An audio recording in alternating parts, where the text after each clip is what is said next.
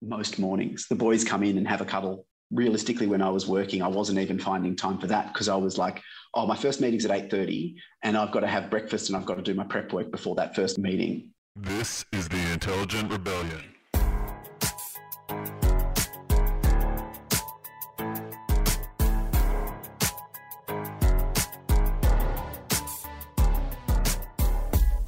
Howdy, howdy, howdy, folks, and welcome to the Intelligent Rebellion podcast. My name is Ria Mikado, and I am your host. The sun is shining today, and the birds are chirping, which is so appropriate given our guest today. His name is Ed Hughes. He is a father, a husband, and a rat race escapee. Now, have you ever thought about giving up your corporate day job and living a simpler life? Well, Ed did, and Ed did.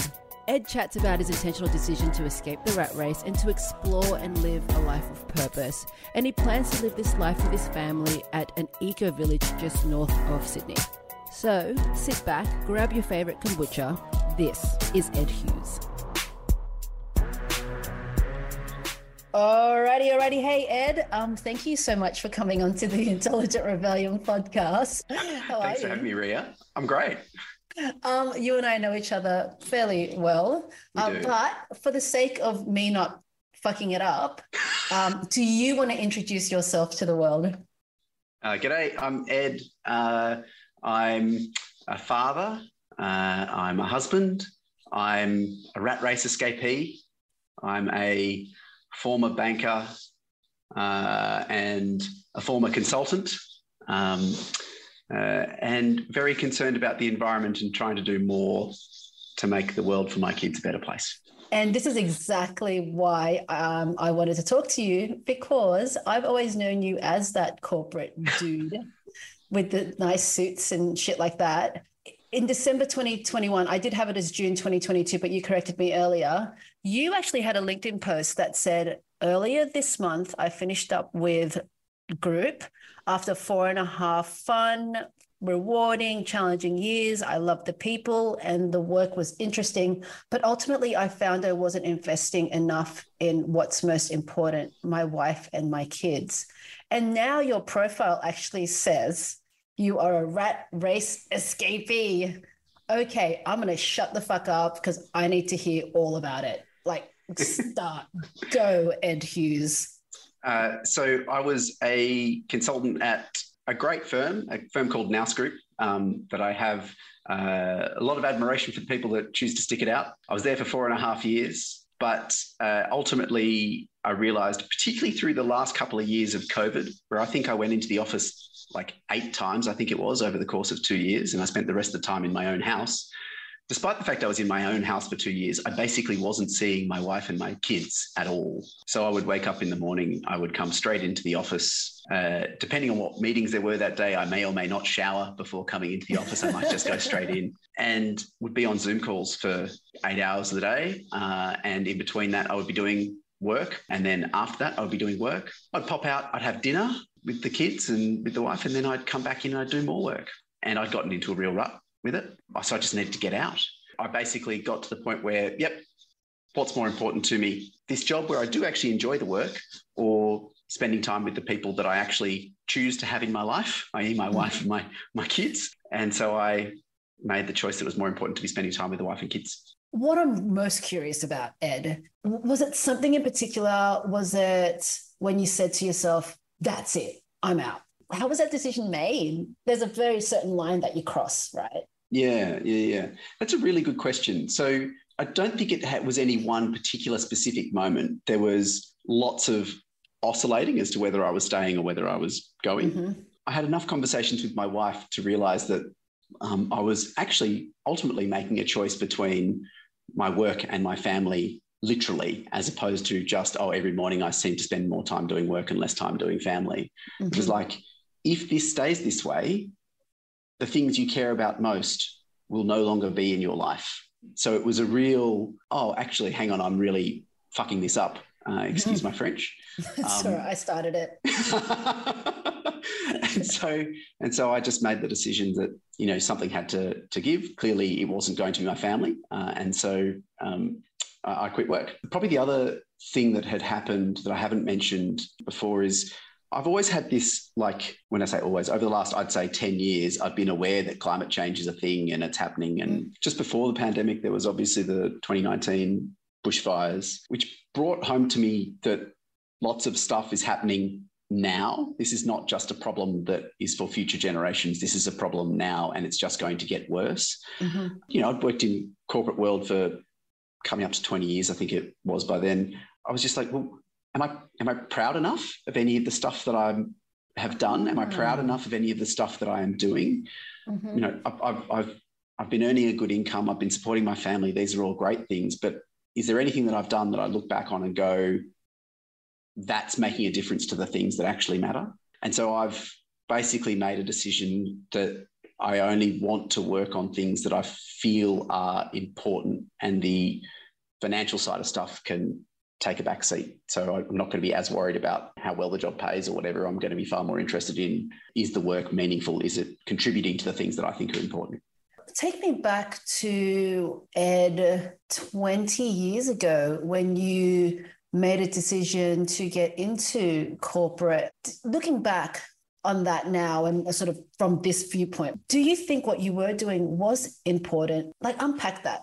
I think I had different values at that stage in my life, or probably different weightings of values at that stage in my life. I still was interested in environmental matters at that point and social matters, but not anywhere to the same degree. I think having a wife and kids certainly changes your focus a bit. When I chose the kind of white collar pathway, so I did a business degree and a psychology degree at Macquarie, and then went into a grad program at Westpac. I think in some respects, it's kind of hard to articulate, but it's almost the path that's laid out for you.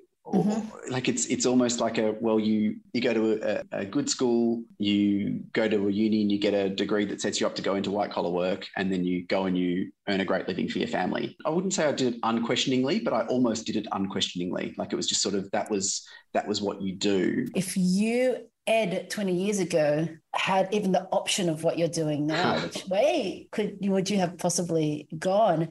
And where I'm leading with that is, what has your life been like since December 2021 when you wrote that post? This is an interesting question. Could I 20 years ago have made the decisions that I have made more recently? Potentially, yes, but my life would be very, very different. So I'm thankful for the life that I've had so far, because through that 20 years of corporate work, we're in a position where we can make decisions that don't have to be as centered around what does that cost. So yes, we still need to earn money, but it doesn't need to be at the same level that it would need to be if we hadn't done well for that period before. And what it's really meant over the last year since I quit with Nous is I've had far more flexibility in what I've chosen to do. So I took a couple of months off and did basically nothing to start with, defragmentation. And then I supported an independent candidate in the federal election. I had gotten to the point where I was very clear that the government that was in power at that point their values weren't aligned with my values. And I believed that the best solution was putting some powerful independents in seats. So I was delighted with the results. We had a good swing in our seat. We didn't actually win the seat. Nicolette Buller in Bradfield. She is still the shadow representative for Bradfield. So that was the first thing that I got involved in.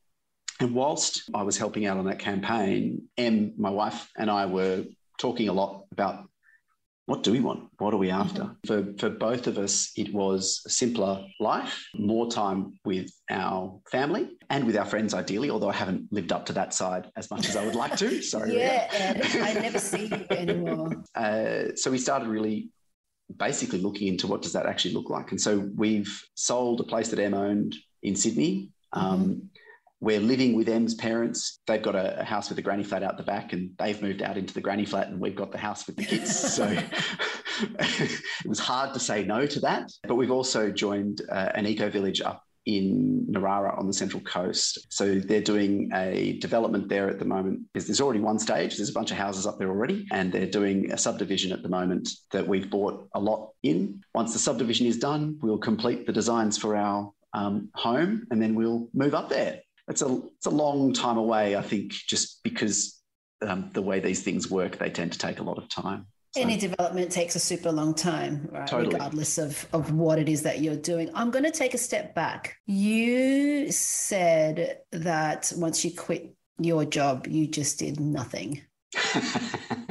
Define nothing. I had just turned 40. I'd gotten a really cool mirrorless camera for my birthday. Mirrorless is the new DSLR, so fancy camera. And I like taking photos of bugs. So I started learning how to use my camera to take photos of bugs. I read whole books for the first time, I reckon, in 10 years. Like I hadn't read a full book basically since before kids. Well, I mean, obviously I've read lots of, short books with lots of pictures, but books of my own choosing, hadn't read any.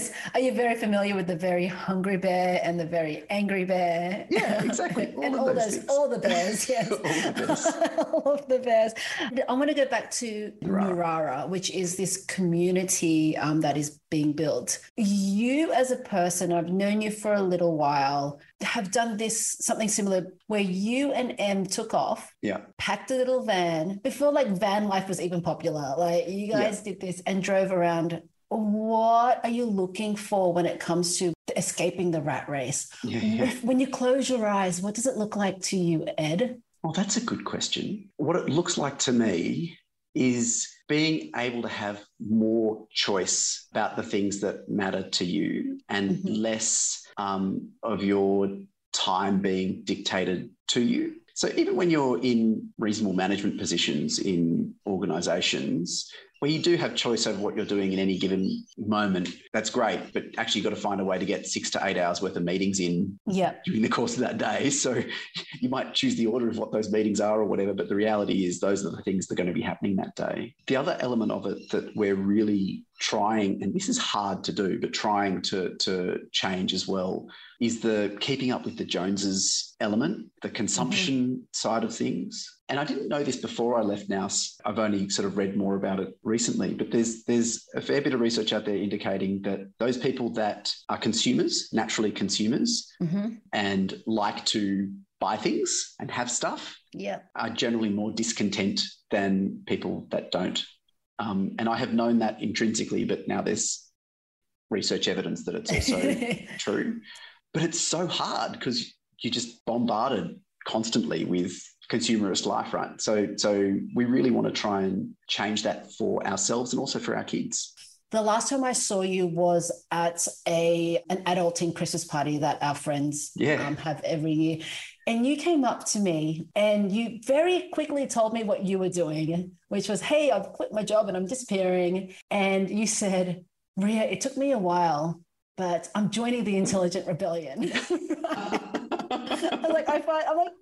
I've converted one of my own, which is really awesome. When you go to Narara, like, what is this community looking like? Yeah. So Narara is a cooperative up on the Central Coast. It's just, I'm going to make a number up here. It's like 5-10 minutes out of Gosford. It's a former Department of Primary Industries site. So they bought the site 10 years ago basically came with a bunch of, 50s, 60s, 70s age government buildings on it. A whole bunch of plantations and a whole bunch of equipment it has a gigantic dam and it's in a forest. They've got council permission. They've done stage 1. So there's 60 odd, I think, houses either up or in various states of being designed and built. And then we're joining in stage 2. So there'll be another 40-ish, I think, once it's all done. It is an eco-village. It is very much about sustainability, all forms of sustainability, I would say. So they want it to be intergenerational. They want it to be a place that people can live and age in place. Rather than needing to leave the community to go elsewhere when they get to a point where they need more care. The other thing that they've also done is they very intentionally started building their community before they built their houses. And so it's not like some, benevolent billionaire buys the land. They actually had the idea for the eco-village long before it came into existence. And there was a group of good humans who had this dream and then had to find the place to make the dream happen. Em and I are kind of just interloping on the dreams of others is basically what we're doing. I do a lot of that. Yeah, totally.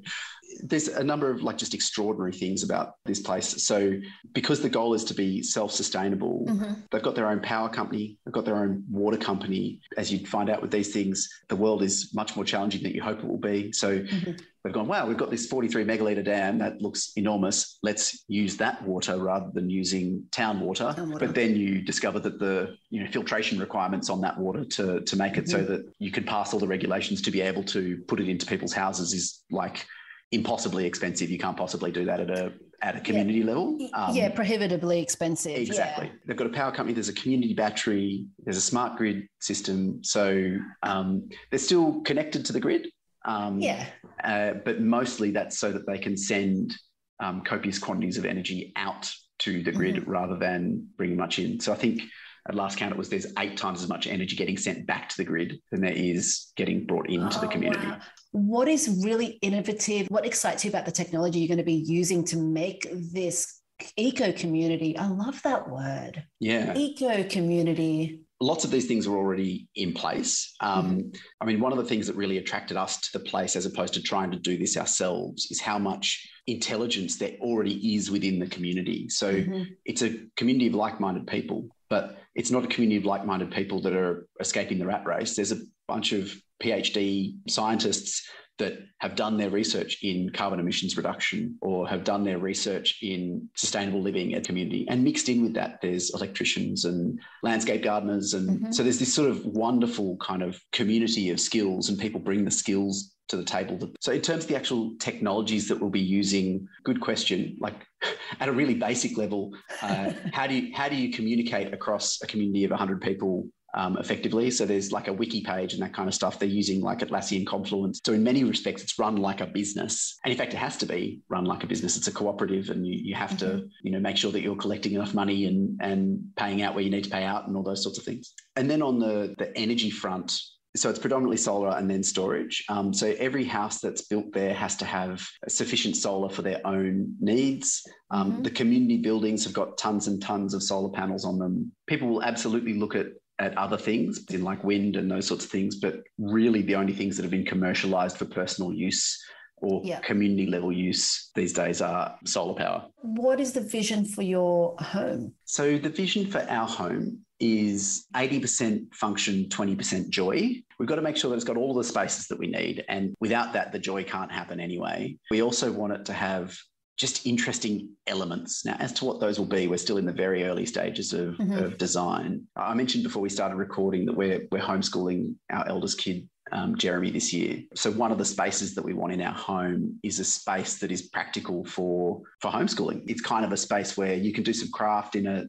There'll be a connection that you can put your laptop up and you can make a mess in the room, but you also need to be able to go and use a computer. So that computer's not going to get covered in mess. So it's like it's got to be a kind of multifunctional space. Yeah, it's like it's a classroom effectively. Like a kindergarten's classroom where you've got your wet area and your desks, and then you've got where the giant electronic whiteboard is going to be. Exactly. What are the things, Ed, over the last, it's been almost a year and a bit now, that you have been happy to get rid of? That you've been happy to let go as you simplify your life? I'm really, really pleased that Em and I get to not sleep in, because, we've still got kids to get to preschool and stuff. We're actually able to kind of have a little cuddle in bed most mornings. The boys come in and have a cuddle in bed and then they pop out, and Em and I are able to stay for, it might be 5 minutes, it might be 15 minutes, who knows. Realistically, when I was working, I wasn't even finding time for that because I was like, my first meeting's at 8:30 and I've got to have breakfast and I've got to do my prep work before that first meeting. Yeah. I really am enjoying having much less of that anxiety about all of the things that you've got to do. But one of the things that I've learned about myself, I'm still unlearning a lot of that. I've gotten heavily involved in the community. Yeah. I say yes to stuff. I'm probably doing more already than is actually what I really want to do longer term as just the community contribution. You can't help yourself. No, exactly. Yeah. And ultimately, one of the reasons to join Narara with its beautiful outlook and in the forest is not to spend all of your life administering the community. The community, yeah. So like go and spend some time in the forest and maybe go and plant a tree or pick some veggies. What I want to avoid doing is setting my contribution to the community life being all work. Yeah, like the community turning into work. Yes, correct. Yes, and that's where you lose the joy in it. Correct. When you're like, actually, I've accidentally turned this into work because it's 20 years of undoing. Like that's it, more than that. It's like your parents telling you that this is the way to be in life, and then you've actually consciously have to undo those learnings. What is like a really cool practical skill that you've learned over the last year? I mean, you learned how to read again, which was nice. I came into 2022 knowing that I wanted to do things that were more addressing climate crisis. I think some of the stuff that I've learned that I've found most valuable is just actually understanding these things more and actually how complicated it is. So I'll give you a simple example. Compost, right? Compost is a good thing, right? Because you're not throwing things in landfill. Yeah. Great. Compost is great. Oh, unless you get it wrong. And if you get it wrong and there's not the right mixture of moisture in there, then it just starts producing tons and tons of methane. Oh. Right? So composting, great, but make sure you do it the right way. Oh, shit. Like... Exactly. Okay. Whilst I'm looking for a simpler life, one of the things that has really opened my eyes to is that the simple life is actually complicated.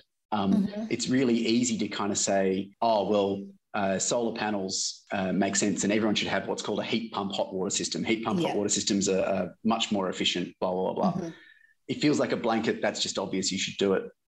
But it turns out that in Narara, that is the right answer. But up in Northern Australia, you probably shouldn't have a heat pump hot water system. You should just have solar hot water because you get so much sun that the hot water is heated really well through just the sun. If it's a holiday house, you probably don't want a heat pump hot water system because it's still going to be every night heating the water back up, right? So every day heating the water back up, but you're not going to be there. So you just want a little instantaneous system. So even though that system is probably running on gas or whatever, gas, electricity or whatever, it's more efficient. It's probably still more efficient because you're only there 10% of the time. And some of this stuff that it's like, there's an answer that is true 90% of the time, but there is actually still the 10% that's, I've really enjoyed learning about all of that stuff. It's not remotely what I thought when I was thinking, I'm going to go and help in environmental things. I'm still at the point of just learning the basics.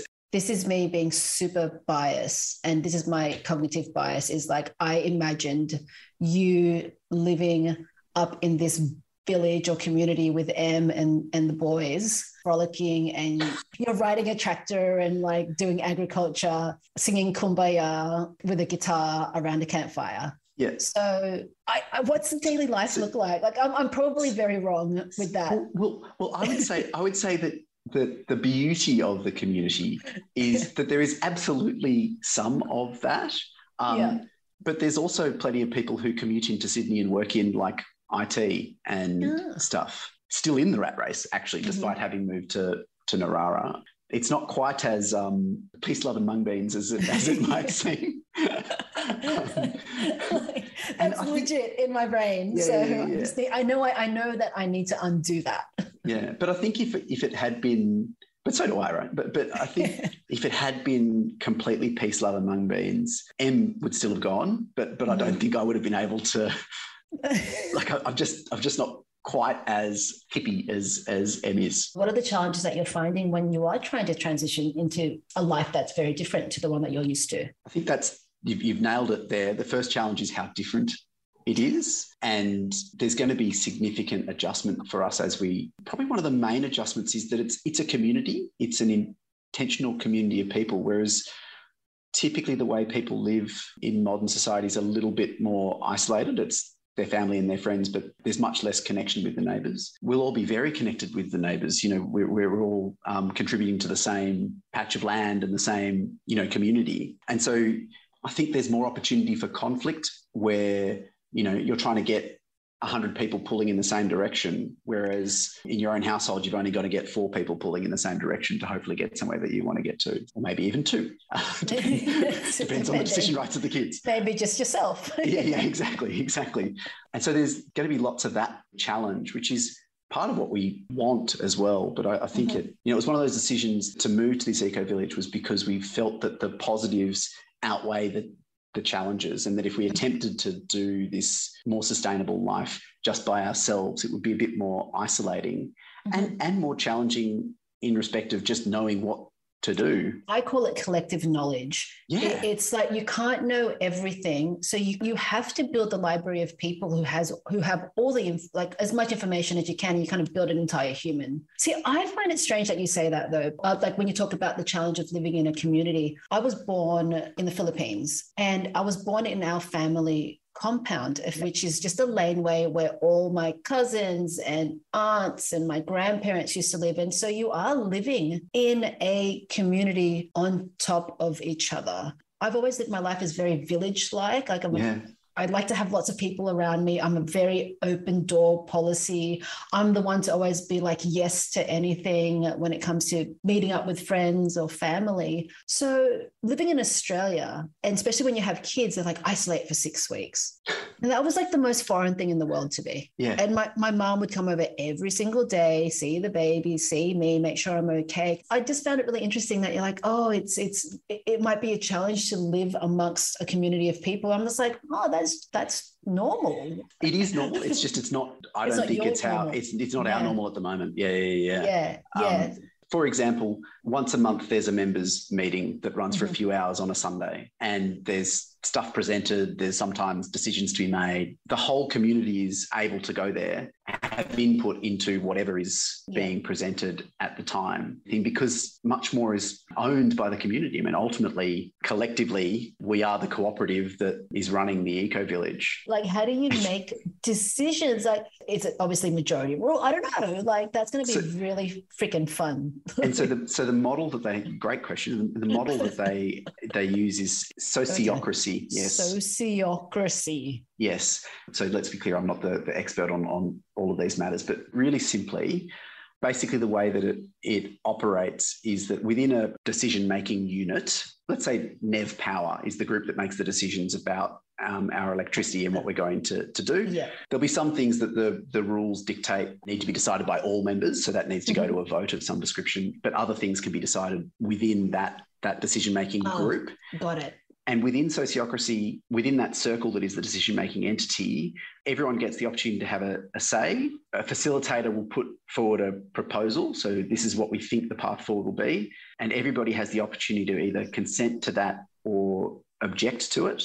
And if there are objections, you look to adjust the proposal so that everyone can consent. Consent doesn't mean, I think this is the best decision. It means, I think this is a good enough decision that it's safe enough for us to try. So it doesn't require everyone to be like on board 100%, but it does require everyone to have had any really burning concerns resolved. That can be a challenge in itself, because if there's someone that's sort of going, no, how do you get around that? How do you get around that? And the key is, how do you get around it is probably not the right attitude to take to it. It's to basically assess, is this a valid concern? Is it stating that the thing is not going to work because of this reason, this reason, this reason? Yeah. As opposed to, I don't think we should choose that because I think we should choose this. Well, I don't think we should choose that. I think we should choose this is not a valid concern. Okay, yeah. But if you can articulate, I don't think we should choose this option because it's going to blow up. It's going to blow up this thing. Yeah. Then that's a concern that needs to be addressed. Okay. Typically in sociocracy, like the vote would be unanimous. That process of getting to the point where you will get a proposal that will get voted on is probably slower. It certainly requires more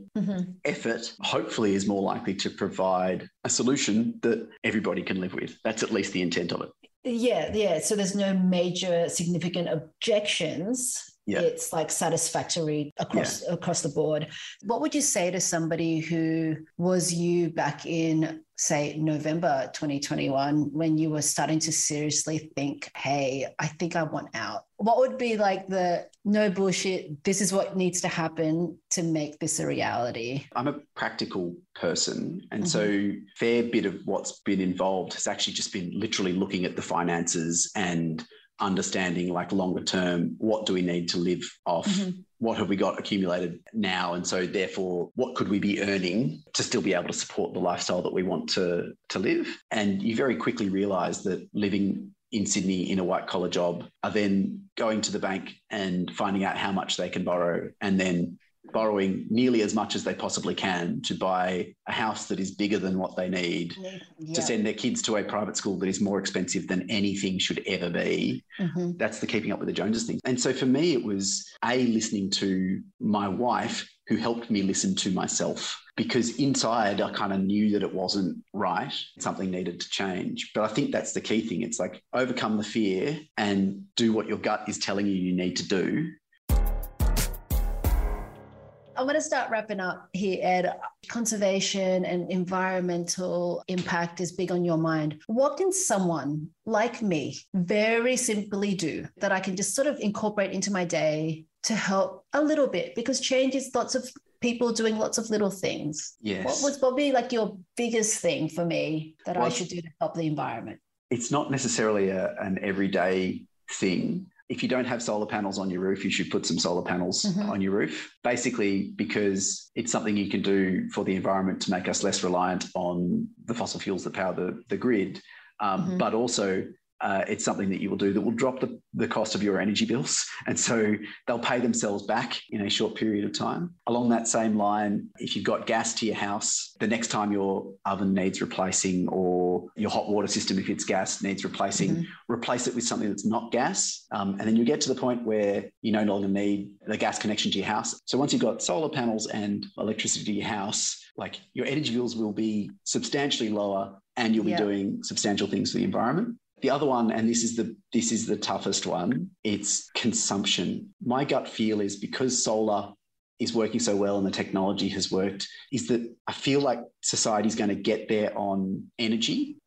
I'm more concerned about whether it's going to get there on changing the consumption patterns so that we're not creating as much waste. Ed, I wanted to say thank you so much for sharing just like this randomness of what you've done. And I so admire you because I feel like you're living a dream that a lot of people don't feel like that they're capable of doing. But as you said, get all the things that you need to sorted, be really practical or whatever's going to make you feel better about it. It's scary regardless. It's a matter of less scary. People can reach out to you if they have any questions about the Eco Village. There's still a couple of lots available. I was actually going to ask, where do I sign me up on?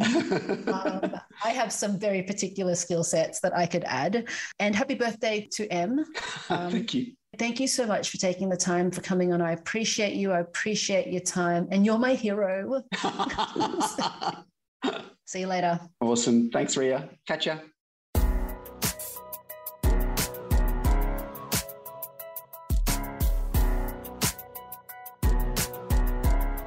The Intelligent Rebellion podcast is hosted by me, Ria Mikado. Wills is our executive producer, our emperor of sound, and the talent behind all our original music. The podcast is brought to you by 3 Sticks Training and Development and Ria Mikado HQ. If you want to contribute your vision towards a better future, contact us at www.theintelligentrebellion.com.